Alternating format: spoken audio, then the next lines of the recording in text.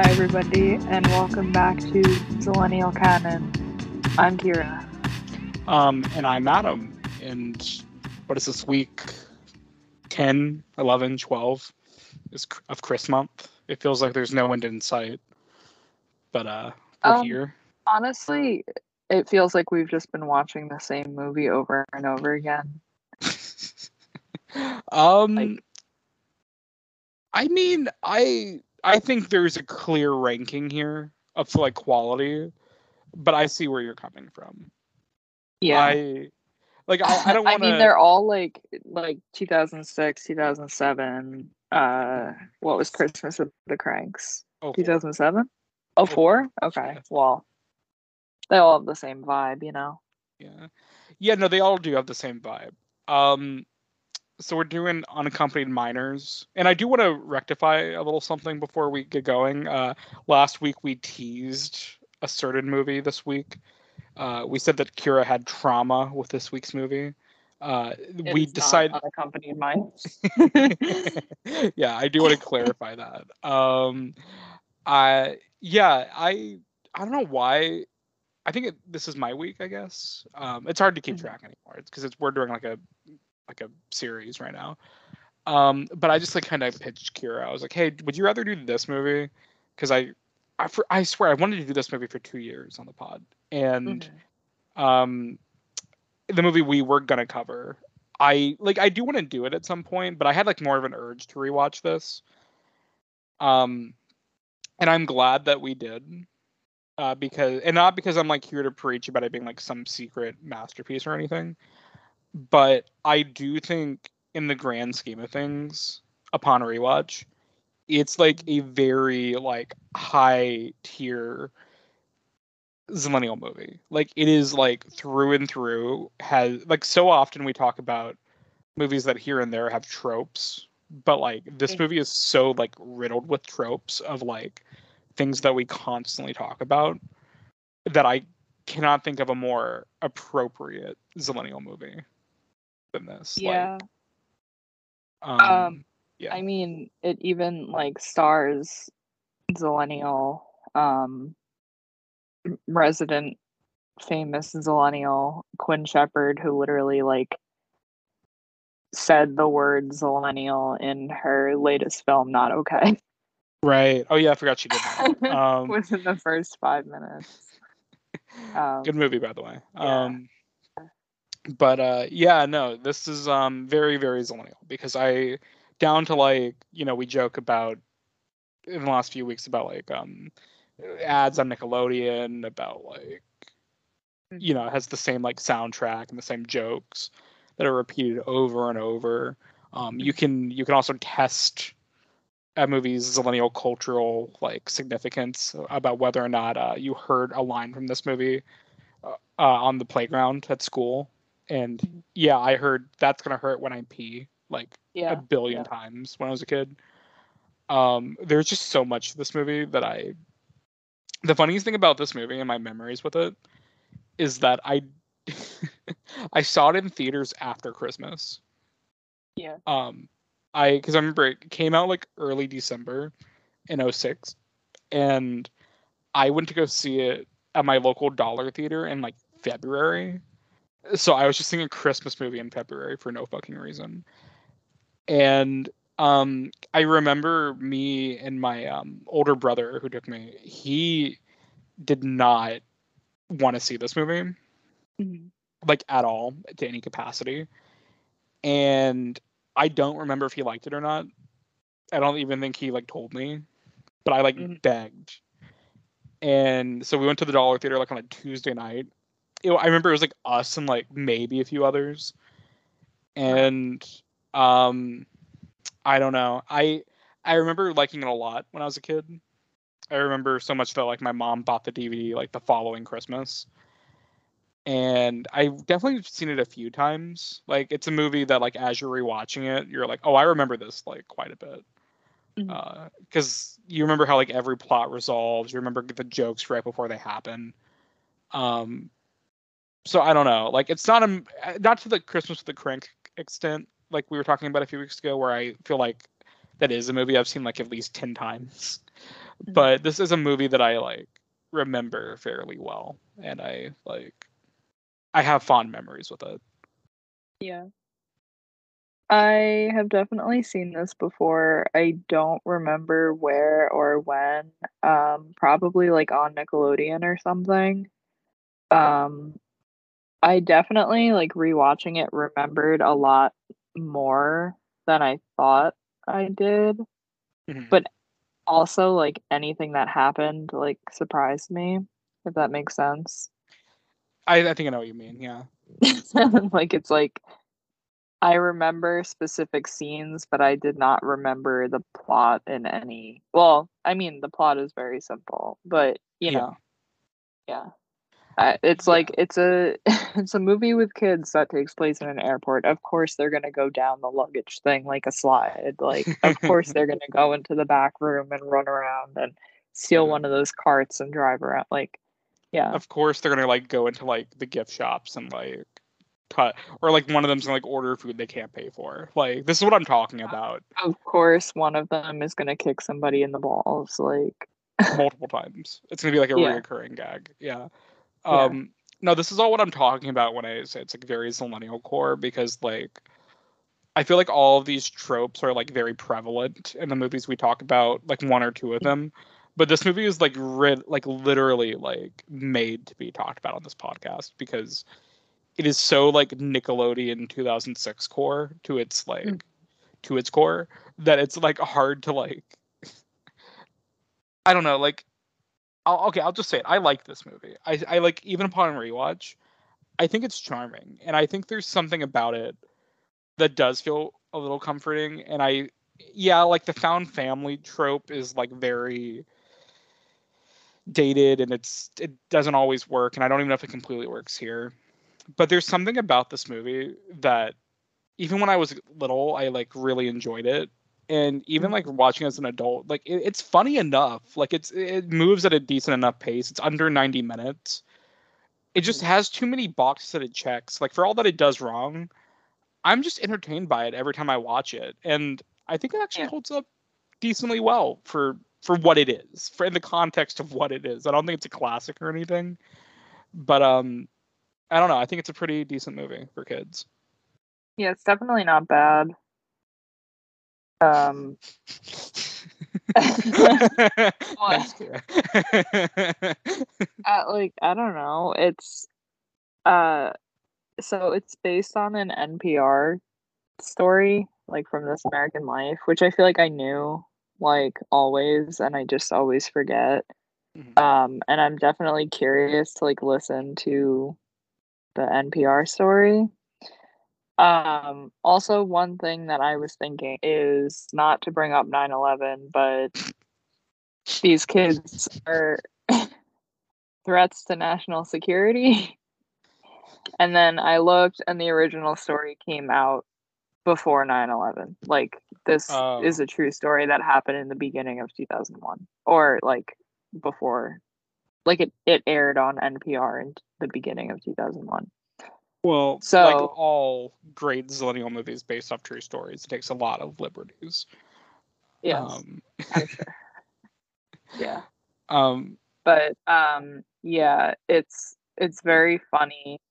And I think that the thing about the movie, I feel like I put it in the same like area of my brain as like Big Fat Liar and like just like the general idea of like running around in a place after hours or whatever, or like the idea of like when you're little, it's like I want to be like in my school at night and like run around, like you know what I mean? When there's yeah. just like so much stuff there, like when they're like running through like the luggage room and like digging through all the suitcases and stuff, it's like the same thing as like the prop warehouse and Big Fat Liar. It's like you just want to like be in a place unsupervised and like look through everything in a space.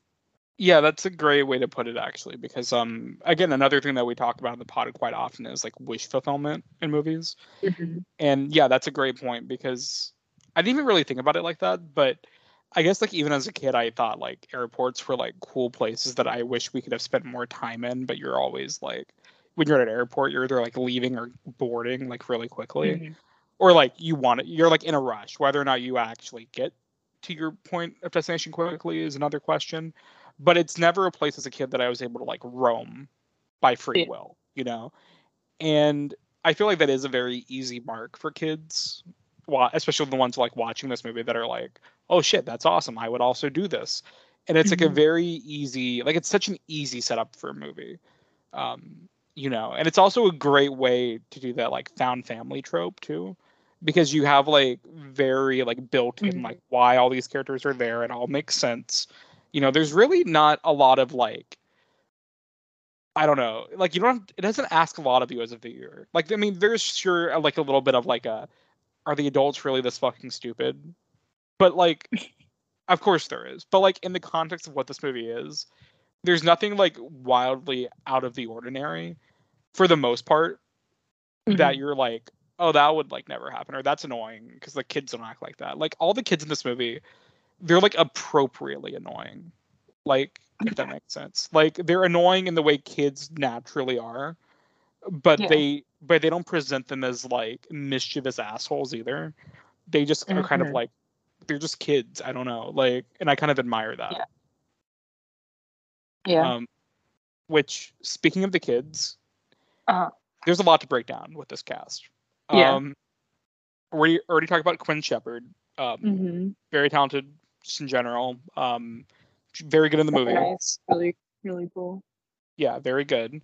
The big one is Taylor. We gotta get her on the pod. Like, can we? Do you know her? I don't have a connection. I've talked to her before a few times, like through like DMs and like at a film festival, but like I feel like it would be like not difficult because she literally used the word zillennial in her most recent screenplay.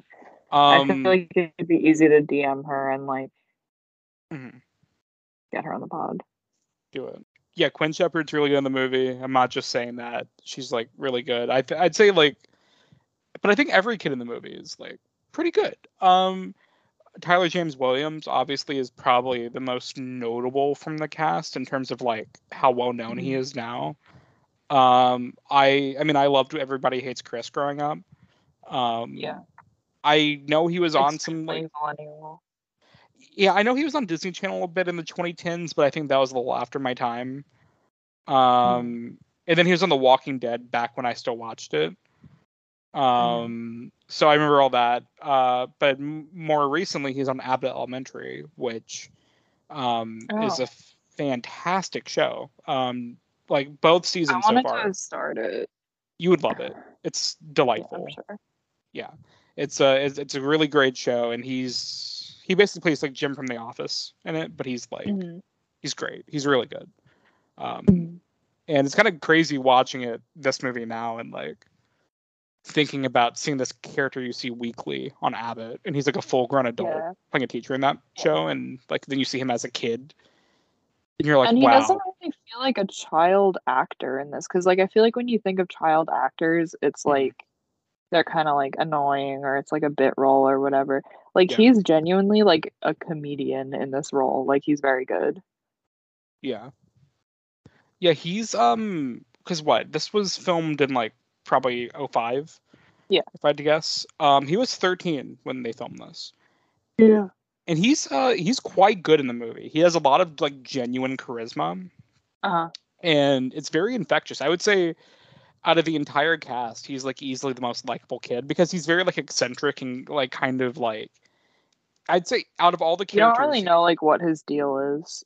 Yeah, like I would say like out of all the characters, he has the most potential to annoy you, but he never does. Like he's one of those characters. He like treads the line of like being like too much and like endearing at the same time, and he never goes too much. He's like it's just always kind of cute the way he like does things. And I think I don't know when Everybody Hates Chris started. And I very well could be like talking. I don't know how many Zillennials watched that show growing up. But that's like a show that I always watch in syndication, like on TBS or something. I never really watched it, but I had friends who watched it, so I just like connect it to like Zillennial. Yeah, so I mean, like between this and that, and all that everything he did. Like he's a pretty significant like millennial king, I think. Mm-hmm. Even though he himself is a millennial, like I would say he's done enough to prove it. Yeah. But yeah, no, he's cool. Yeah, it's funny too because his character, like I said, like you don't really know his deal. It's like Mm-hmm. he just like randomly will like reveal information. So he like passes out whenever he sees Santa Claus. Mm-hmm. And then Yeah, like that's funny.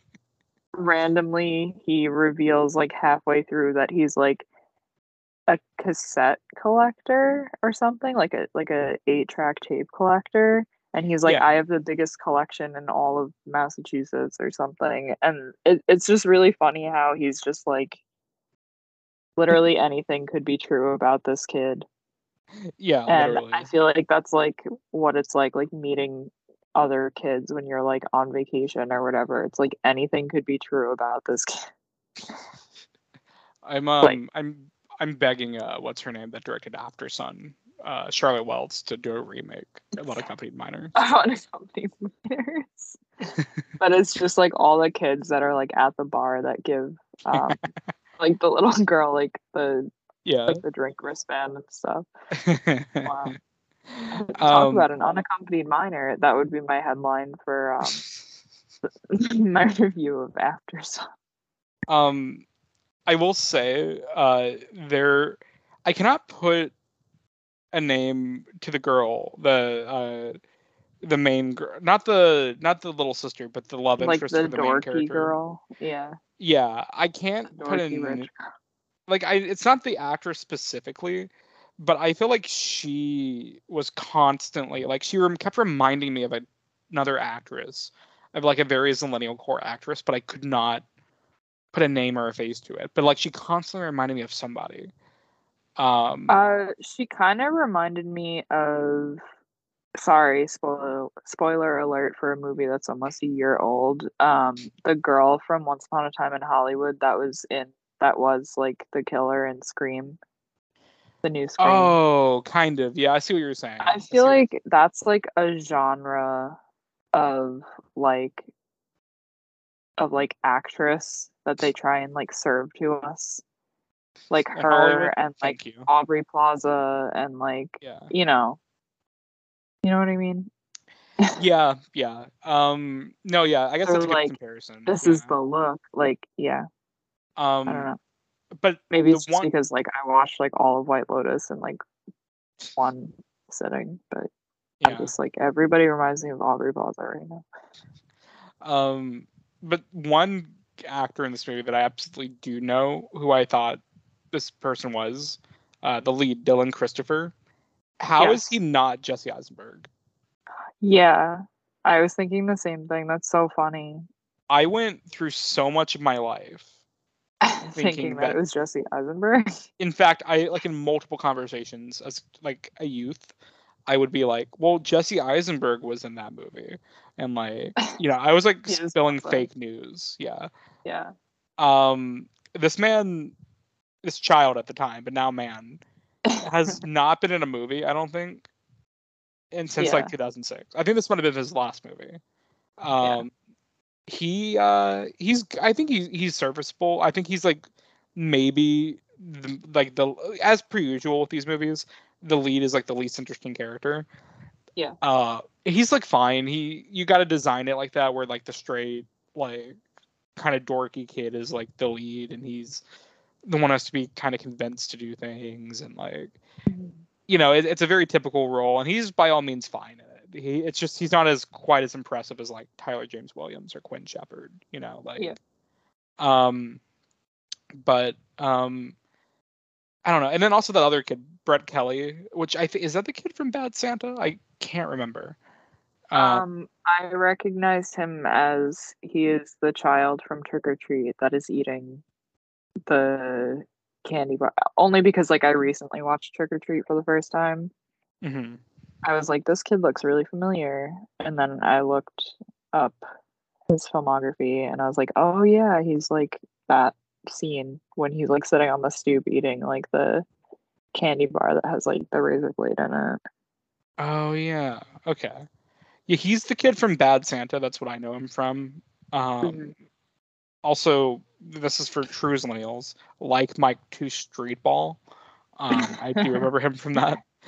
Yeah. But yeah, no, I mean, I knew he looked like that kid, but I wasn't sure if he was that kid because that's also another like Yeah. genre of kid. Like Like curly hair. yeah, curly hair, like a bigger guy, but like he's quiet. Like that's always a running joke is like the kid Yeah. that other kids think are scary is like mute or like not mute, but like actually, but like by choice or something. Yeah. And then like halfway through the movie they talk, and then the other kids are like, "You can talk," Yeah. and then he has like a very like Definitely. unassuming Definitely a voice. trope.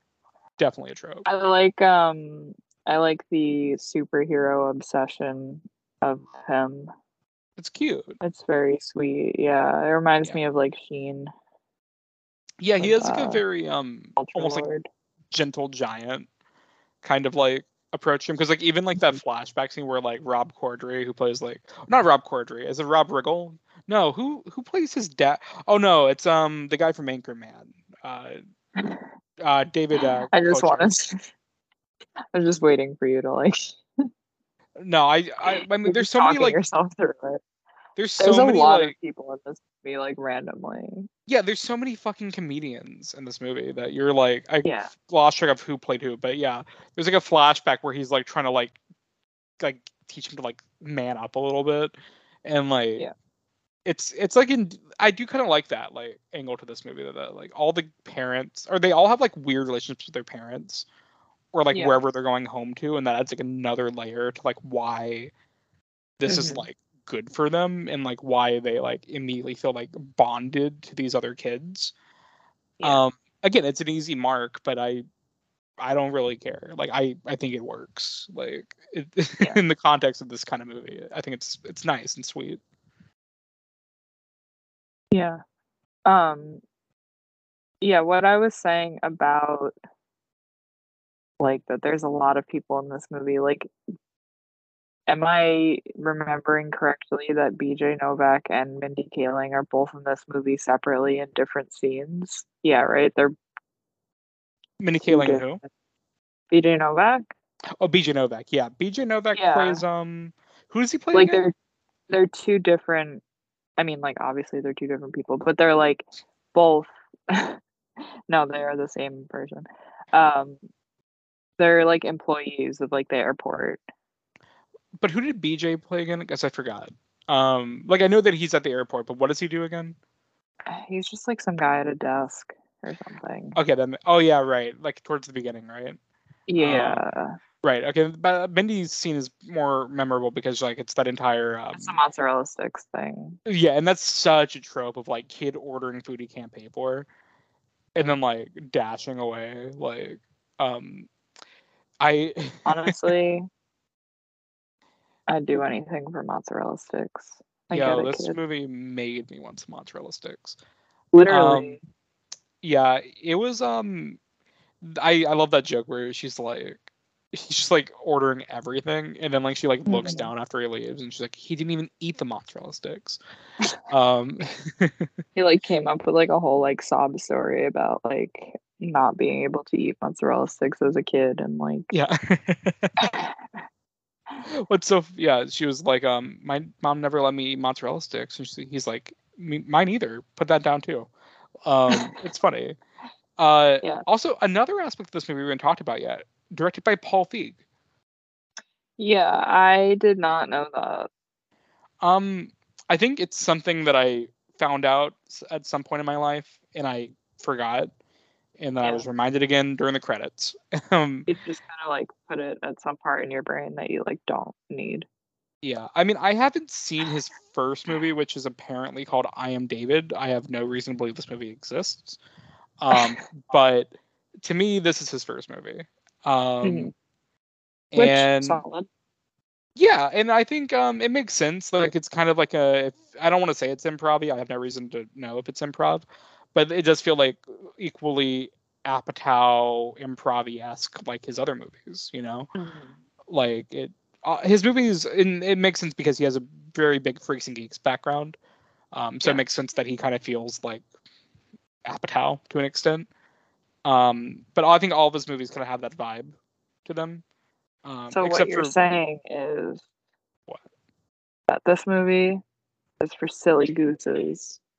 That's exactly what I'm saying. I have not seen his latest movie, which I do not believe he directed, The School for Good and Evil.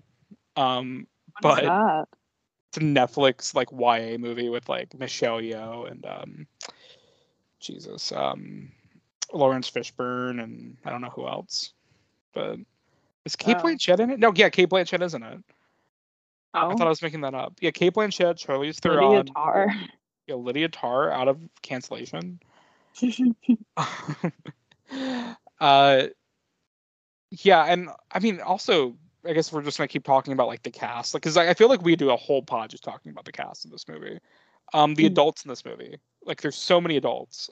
Um, like, just to go down the list, Lewis Black plays Mm-hmm. the I don't know, like the guy at the airport, Yeah, that which is bitch. that bitch. Which is another very, Recognizable. yeah, he has a very Zillennial trope in this, which is like adult doesn't get to go to Hawaii, so like mad, you know. Yeah. He, I think he actually has a pretty good arc in this movie.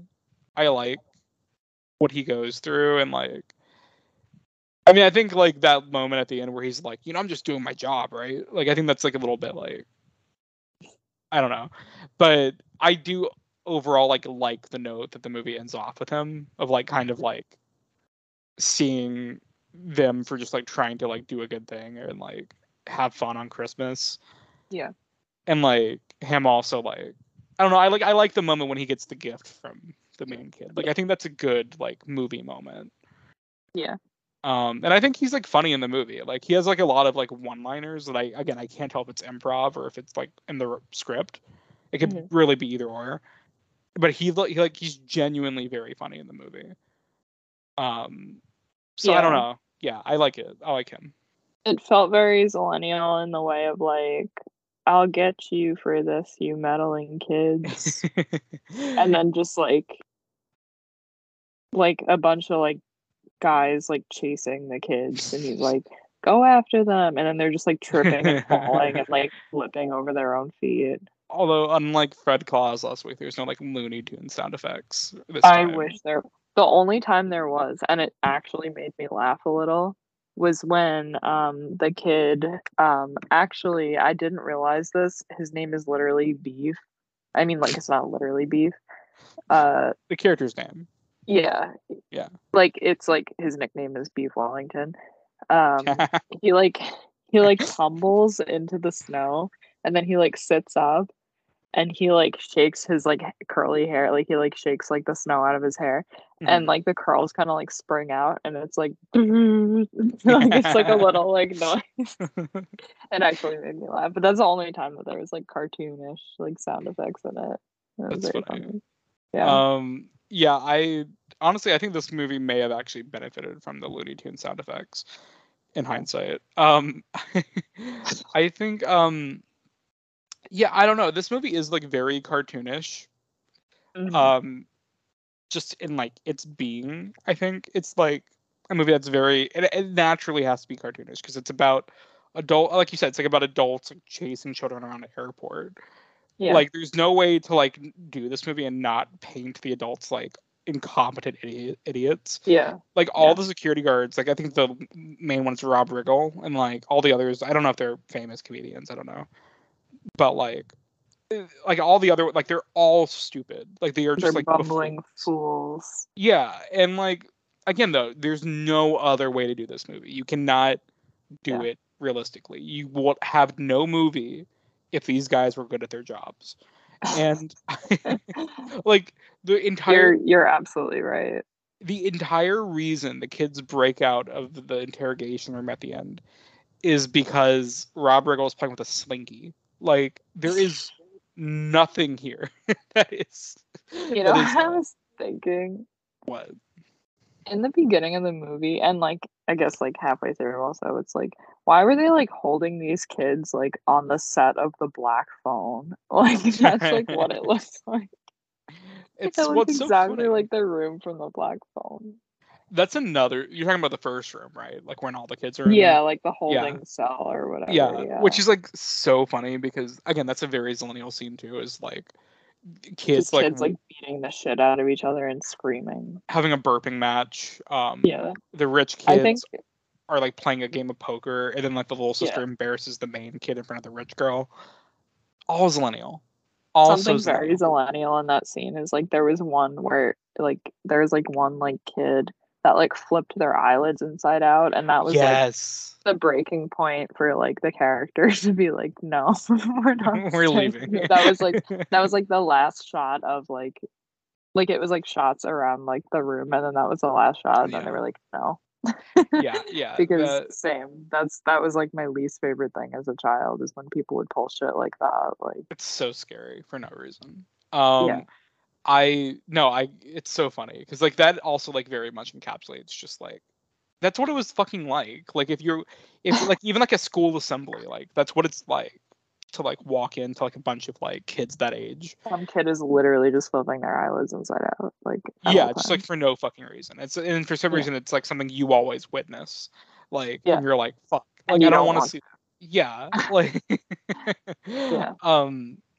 yeah, I don't know. Like I think it's very funny the way that entire thing plays out because and another thing like with Tyler James Williams' character is Mhm. like I love how like he is like reluctantly thrown into it because he has to pee. Like that's the entire plot motivation is him Yeah. having to pee. So that's why he's always the kid that like obeys the rules. And like even Lewis Black's character like makes a point of it. He's like, "You're my most frequent unaccompanied minor flyer. I'm Uh-huh. disappointed in you." Um and then like I think he asked about like a voucher or something or if his like points are gonna expire. Mhm. It's so like I don't know. I think it's just really funny. I I like the bit where they're all like scattered through the airport before they like band together. Uh-huh. I think that's all When funny. they all go off and do their own things. Yeah, they do their side quest for a bit. Yeah. Um, like he orders all the food. Tyler James Williams like just goes to like some fucking he just like It's fucks like a like sharper image. yeah I was trying to think of what to call it. Yeah. Just doing karaoke in the middle of it. Yeah. Um, it's all funny. Like it all works. And again, a great plot device of just banding them together for like Mhm. a unified reason. Um, it's very cheap, but I think it works in this movie. We're just going to really quick take a break for a word from some of our sponsors. Thanks, guys.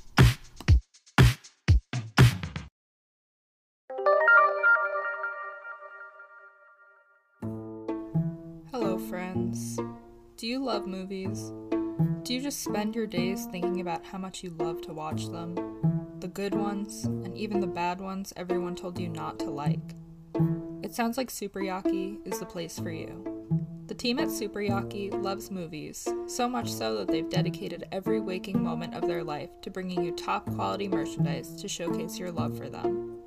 From super soft t-shirts celebrating the cinematic achievement that is the 2001 classic Josie and the Pussycats, to comfy sweatshirts that serve as a call to arms for all those in support of making Judy Greer America's lead. They even have pins of some of your favorite directors, like Sofia Coppola and Jordan Peele. Superyaki joyously brings you tangible love letters to movies and filmmakers that you can wear with pride.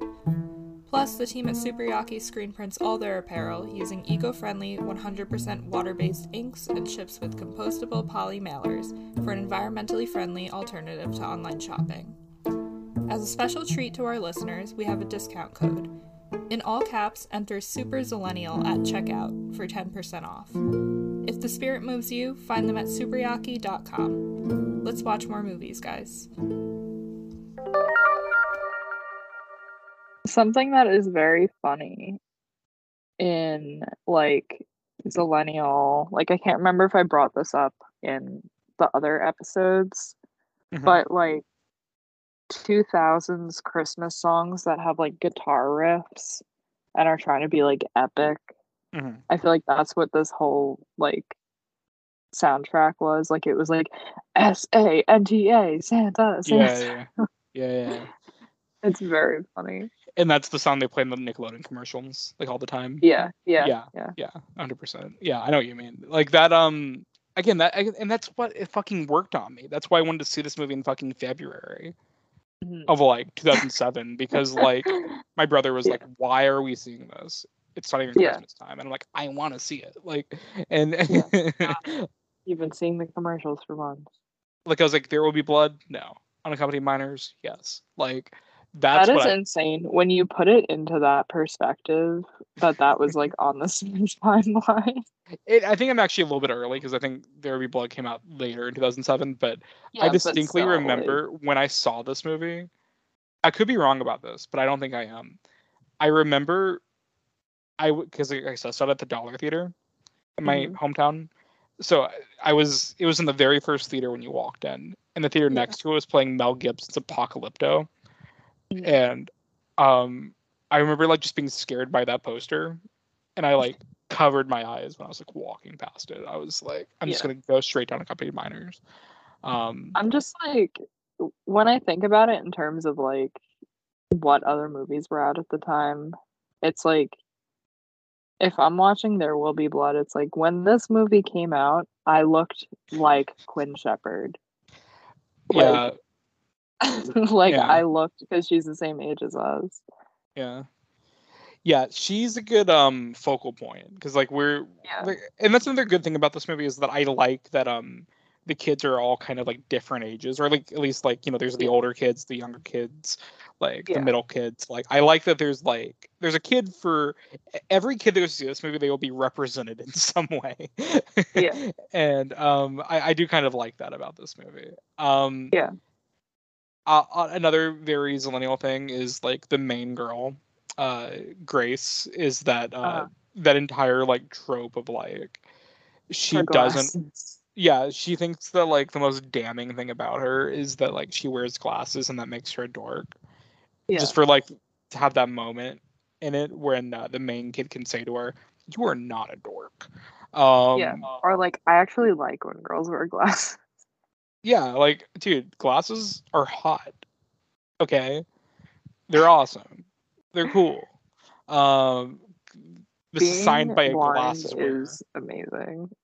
Dude, I fucking love being blind.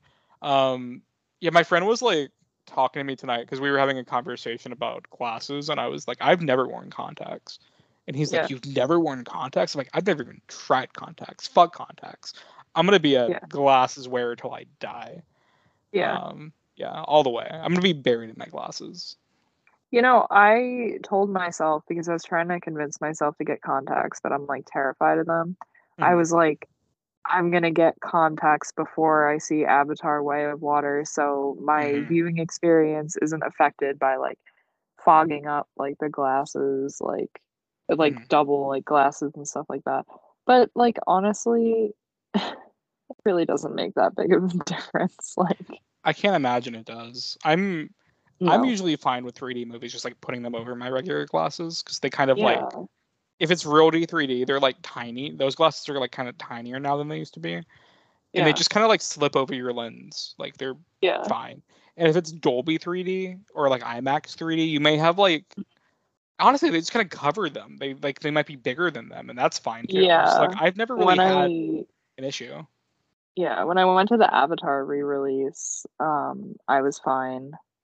And I'm also like, I've made it this far into COVID, like wearing a mask with glasses and like not losing my fucking mind. I mean, like, you know, losing my fucking mind in the context of like my mask fogging up my glasses. So yeah, that only happened to me when I didn't have like a nose guard. Like this was like early COVID days, like before like I knew like why a nose guard was important.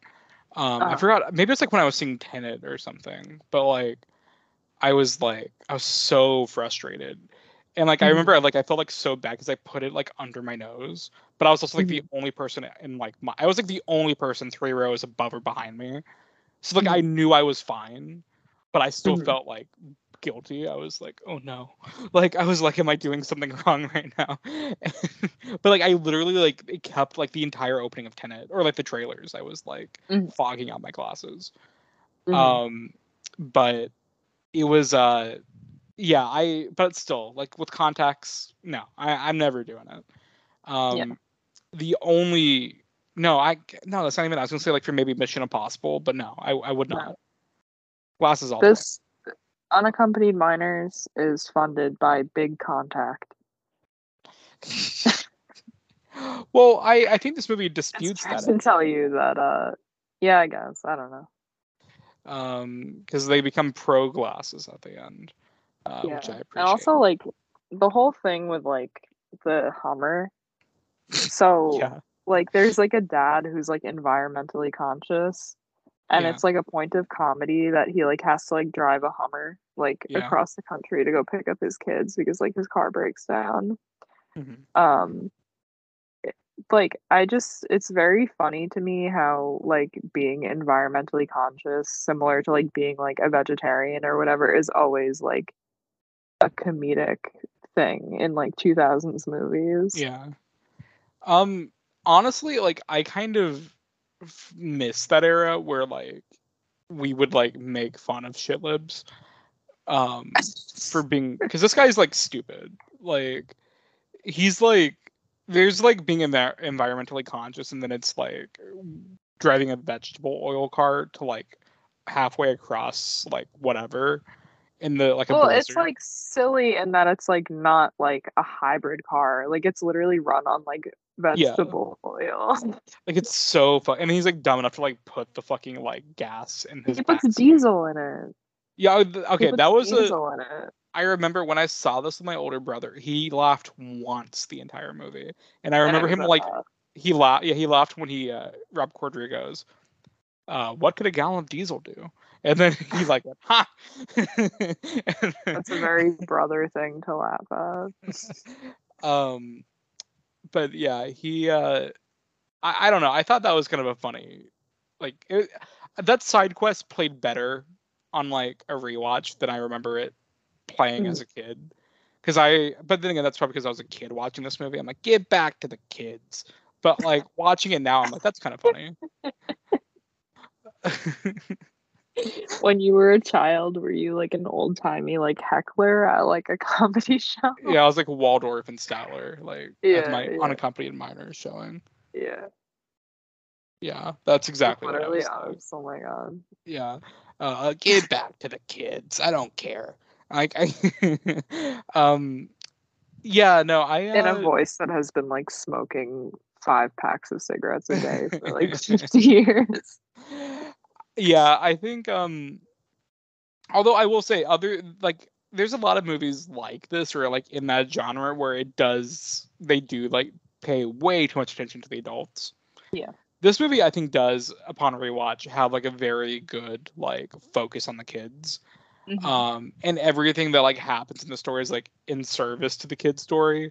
And all the adults in the movie, it's funny because like all the adults are like portrayed as fucking idiots and the kids Yeah. are like portrayed as like not exactly like geniuses but like Baby geniuses. baby geniuses. I'm never covering that movie. I hate that thing. Cats and dogs. Um but I mean because even fucking Lewis Black is like, who trained you kids? The Navy SEALs? I mean, But, like valid. Like they're um kind of like going insane. Like yeah, and like I mean, you wouldn't have a movie like this if like Lewis Black's character didn't get like kicked in the nuts at one yeah. point, you know? Um I I will say the only like because earlier I was saying like there's nothing really in this movie that's like out of the ordinary. Mhm. The only thing that I think rivals that is the sledding scene, which is Yeah. like insane and like very dated. Um Especially now like with all the green screen and stuff. Yeah. But Uh, because I forgot what did the kids go down? Is it like a is it a bed? No, Inflatable it's bed? like a long like canoe. Canoe, right? They have the canoe. Someone else has the bed, right? Mhm. I remember I can't remember what everyone has, One of them has but like a kayak, a kayak, right? like a one person. I think that's Lewis Black. That's the Yeah, kayak yeah, because he goes flying. I remember. yeah. I remember when I was watching that in theaters for the first time, I literally thought he died. And It I was looked like, like he died. well, he goes like he literally flies into the abyss of like pitch Yeah. blackness. Yeah. Which honestly, again, there's so many like jokes in this movie that like upon rewatch, I'm like, that's actually funny. Like that's and that's like one of the bits where I forgot what he says. Like he's like flying midair, and then he goes, "Well, that sucks" or something, and then like he just like flies into like a pitch black void. Like it's funny. I don't know. Another part of like the law or like the cabin storyline. Fucking what's her name? From Arrested Development. Jessica Walter. Uh-huh. Just like as a flight attendant for no reason. Like Yeah. And then there's like there's always like a weird little girl that like breathes through her mouth. yeah, has braces always. Yeah. Yeah, I think that's like funny because she's also the character that's always like trusted by the adults, and then the second the adults leave, she's like, "Okay, now listen. Here's what you're gonna do. You're gonna listen to me, and you're gonna obey my every order, and you're not gonna screw this up for me because I'm getting paid $20." And like that's like so fucking millennial. Like that is so supremely millennial. Yeah. I'm looking at the cast list. I do not remember. Okay, I was about to say I was Kristen Wiig in this movie. I did not remember Is her she in this just a movie. voice? No, she plays Quinn Shepard's mom. Oh. It's in the one scene where she takes her to see the mall Santa, and she's telling her to like Oh. go sit on his lap. That's her. I did like look for a screenshot of it. I did not click that was Kristen Wiig, and I was like watching the movie. Granted, again, like that was what 15 years ago at this point, so Yeah. whatever. Crazy. But yeah, I did not even register that. Another line that made me laugh in this movie. I don't remember exactly when it came on. Oh no, yeah, it was like when the mom is calling Rob Corddry in the beginning, and he's like, and you see a shot of like Al Roker on the TV, and he's like, "There's no blizzard outside." He's like, "Oh wait, there's a blizzard outside." No, honey, I don't think Al Roker would lie to me. Like, um, that I'm just going down the cast list. Tony Hale at the end for no fucking reason. Yeah, for some reason like I obviously like I know who Tony Hale is, like, but for some reason my first reaction to it was like, oh, that guy from Succession. Jeremy Strong. Oh, you thought okay. No, I didn't like I know who Tony Hale is, but for some reason my like pea brain was like, the rules from Serenity. Yeah, man.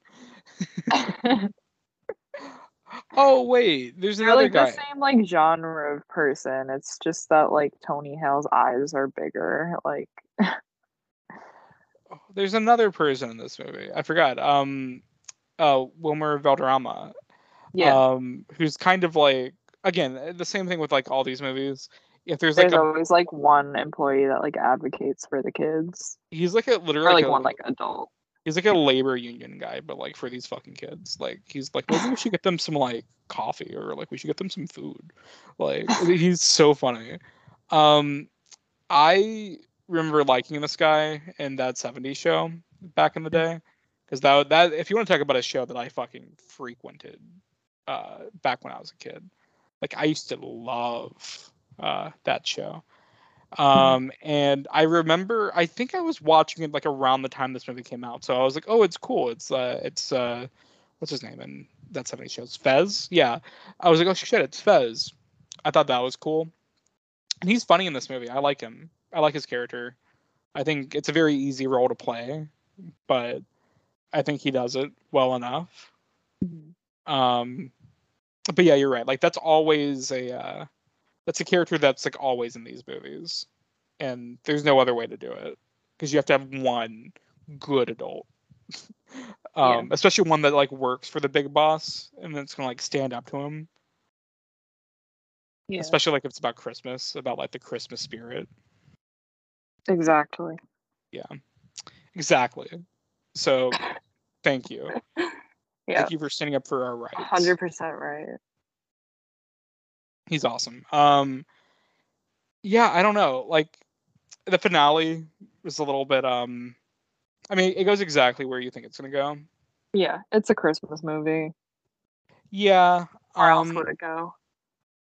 Yeah, I mean, there's really nowhere to go with this except for like having The it. kids need to go home. Well, the kids get to go. Well, I mean, before that though, like with the like the giving the presents to all the like people who are stuck at the airport, which I'm like a little. I mean, it's whatever. It's a movie. I get it, but like the idea that these kids, their grand plan was to like make Christmas special for everyone that like a overlay is like it's nice, and I like that the movie ended that way. But the kids in real life would not like that would be the last thing on their mind of like giving all these adults presents.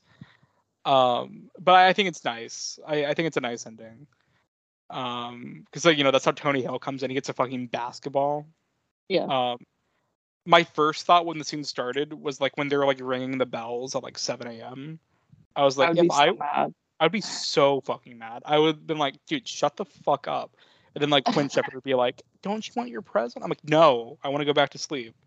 Like, the funniest thing is like, and like obviously maybe this sounds like really materialistic, is like they were giving out like a doll, a basketball, and it's like clearly the stuff in that like lost luggage area, like there was like designer goods there.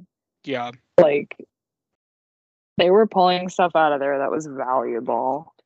Yeah. Those kids kept all that shit for themselves. Just like fucking Fred Claus with like the hula hoop and basketball bullshit. I'm like, fuck you guys. Like, I'm like, if I wake up to a fucking like every girl gets a hula hoop, every boy gets a basketball or something. Yeah, so fucking stupid. Like I said, it's hula hoop daughter or baseball bat son. Oh, baseball bat, yeah. Yeah, it's so dumb. God, that pissed me off so much upon rewatch. But no, I think this is like nicer because again, it's like that's like fucking Santa pulling that bullshit. These are like kids on a whim, so it's a little more digestible. But like, fuck, if you wake me up at 7 a.m. to give me a fucking basketball, I'm gonna throw it at your head. Yeah. Like I'm not gonna be happy about that. Wow. Yeah. I can't imagine. Yeah. I don't know. Any other thoughts on this movie, like generally? One note that I have is in the opening scene, like the rich girl, Grace is her name. Yeah. She name drops a very Zillennial thing, which is like a soy half calf, mochaccino. Like she like says that. I feel like that is always in Zillennial movies, is like making up names for like a fake coffee drink. Yes, very Zillennial. Yeah. The rise of Starbucks in that time, people being like an $8 coffee. And it's like, okay, that's overreacting. And then I go and like actually order something at Starbucks and it's like $7.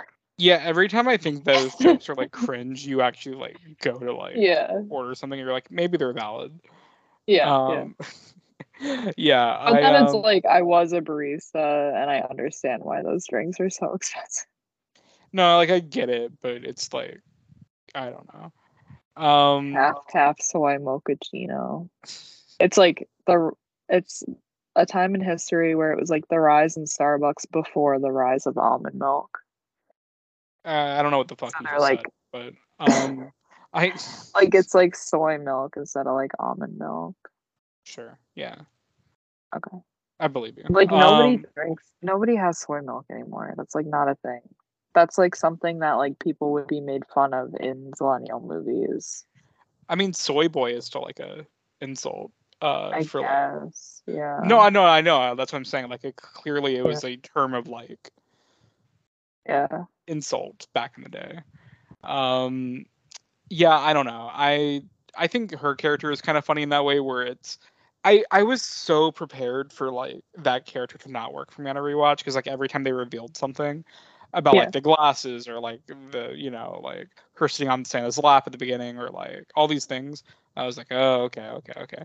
But then I think it actually hits the perfect note at the end where she like reveals that like, because like Quinn Shepard's character is like making fun of her for it for so often, and then at the end she's like, you know, my parents don't really like me, and like I have to like spend it alone, and like it does a good job of like,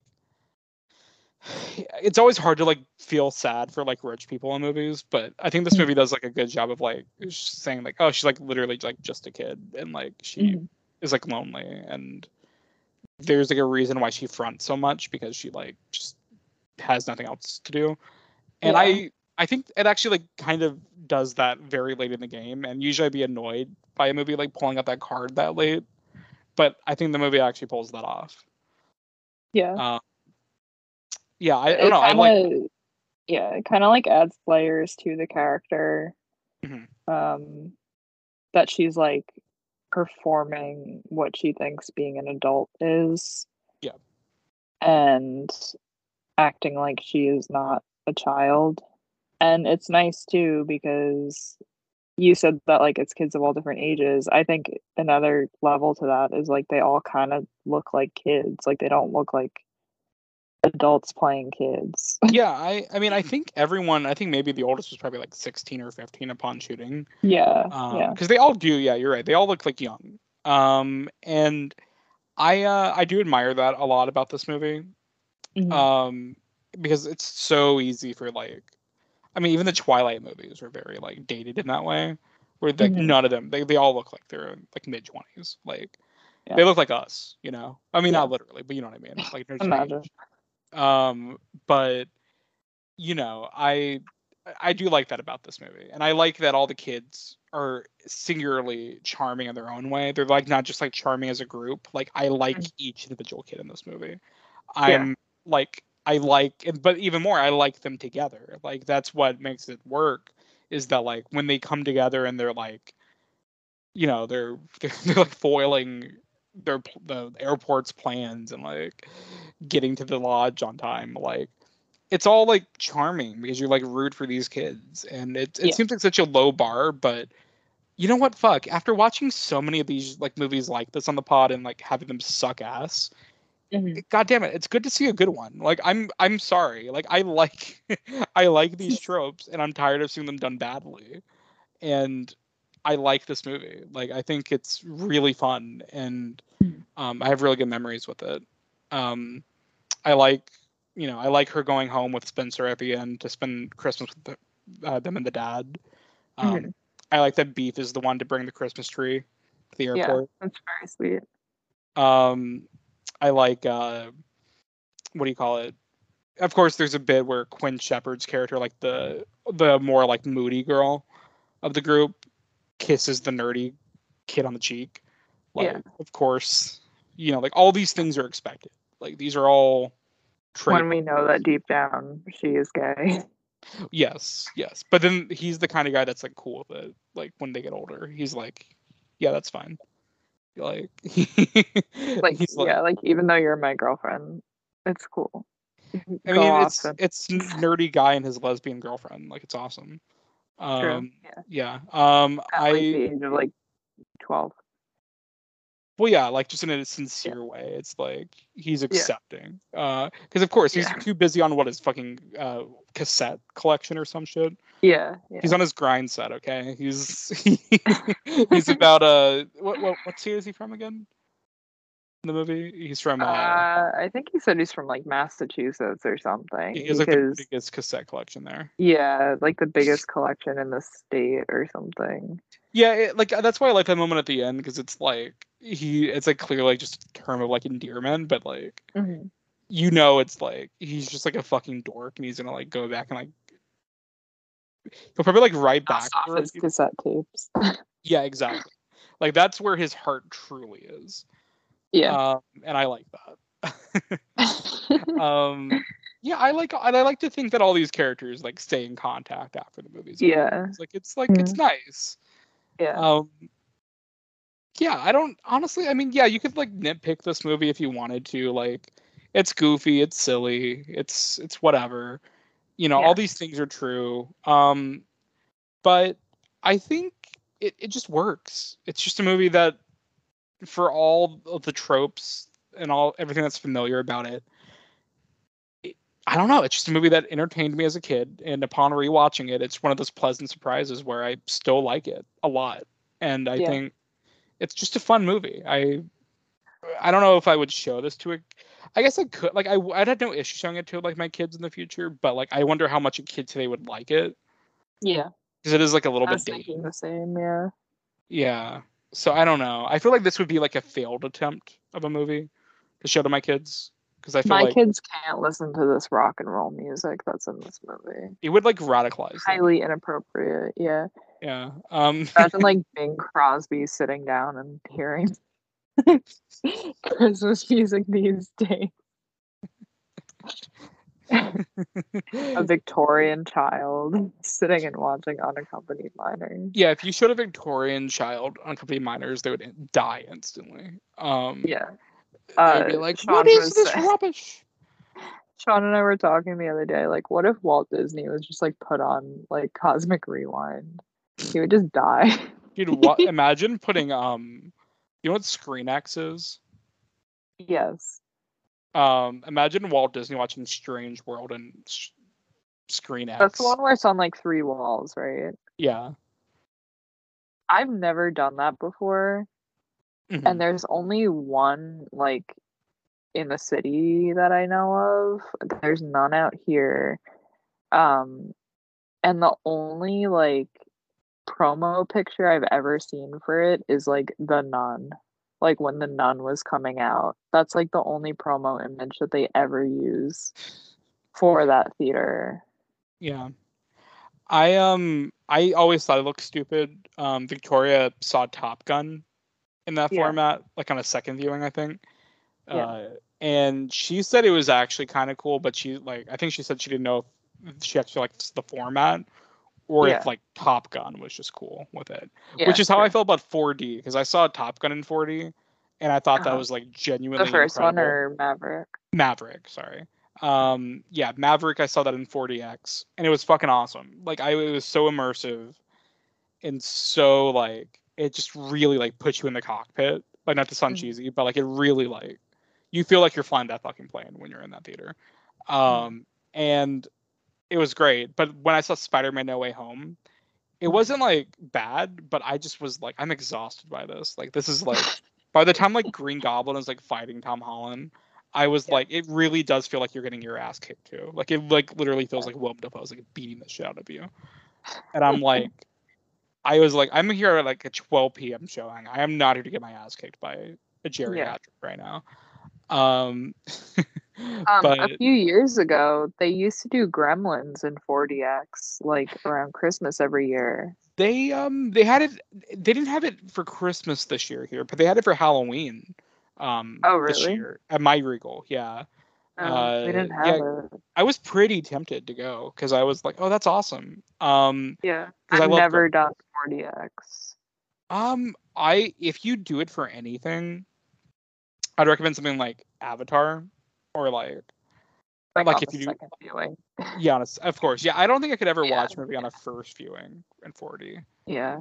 Like, because again, Top Gun was great, but like it is just a little bit distracting sometimes. Yeah.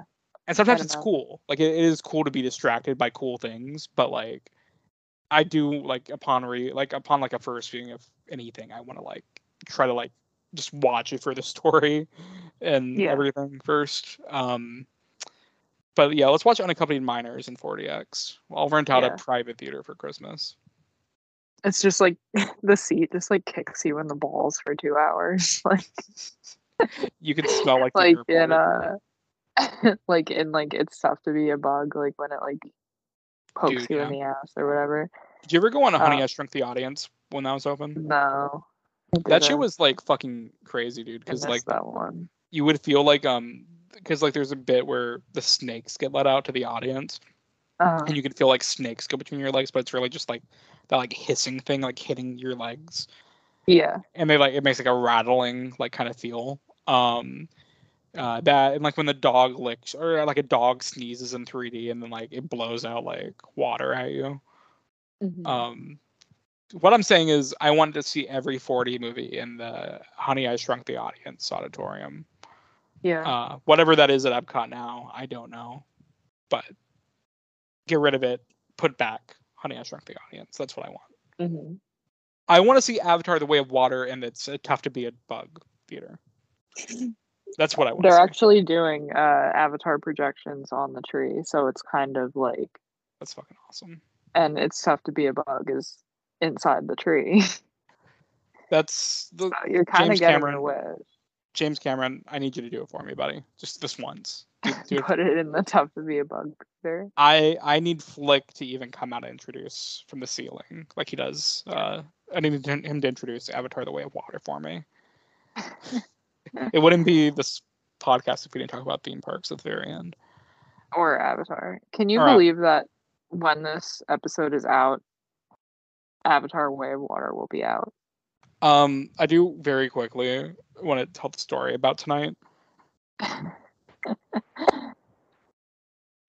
So I was supposed to go see Avatar: The Way of Water tonight, and I was going to a press screening in Dolby 3D. I was ready to go, and I told Kira, I'm like, hey, bestie, I'm gonna be home late because I'm going to Pandora, baby, and then I got to the theater and they were like, we're having projection issues. I'm like, well, fuck.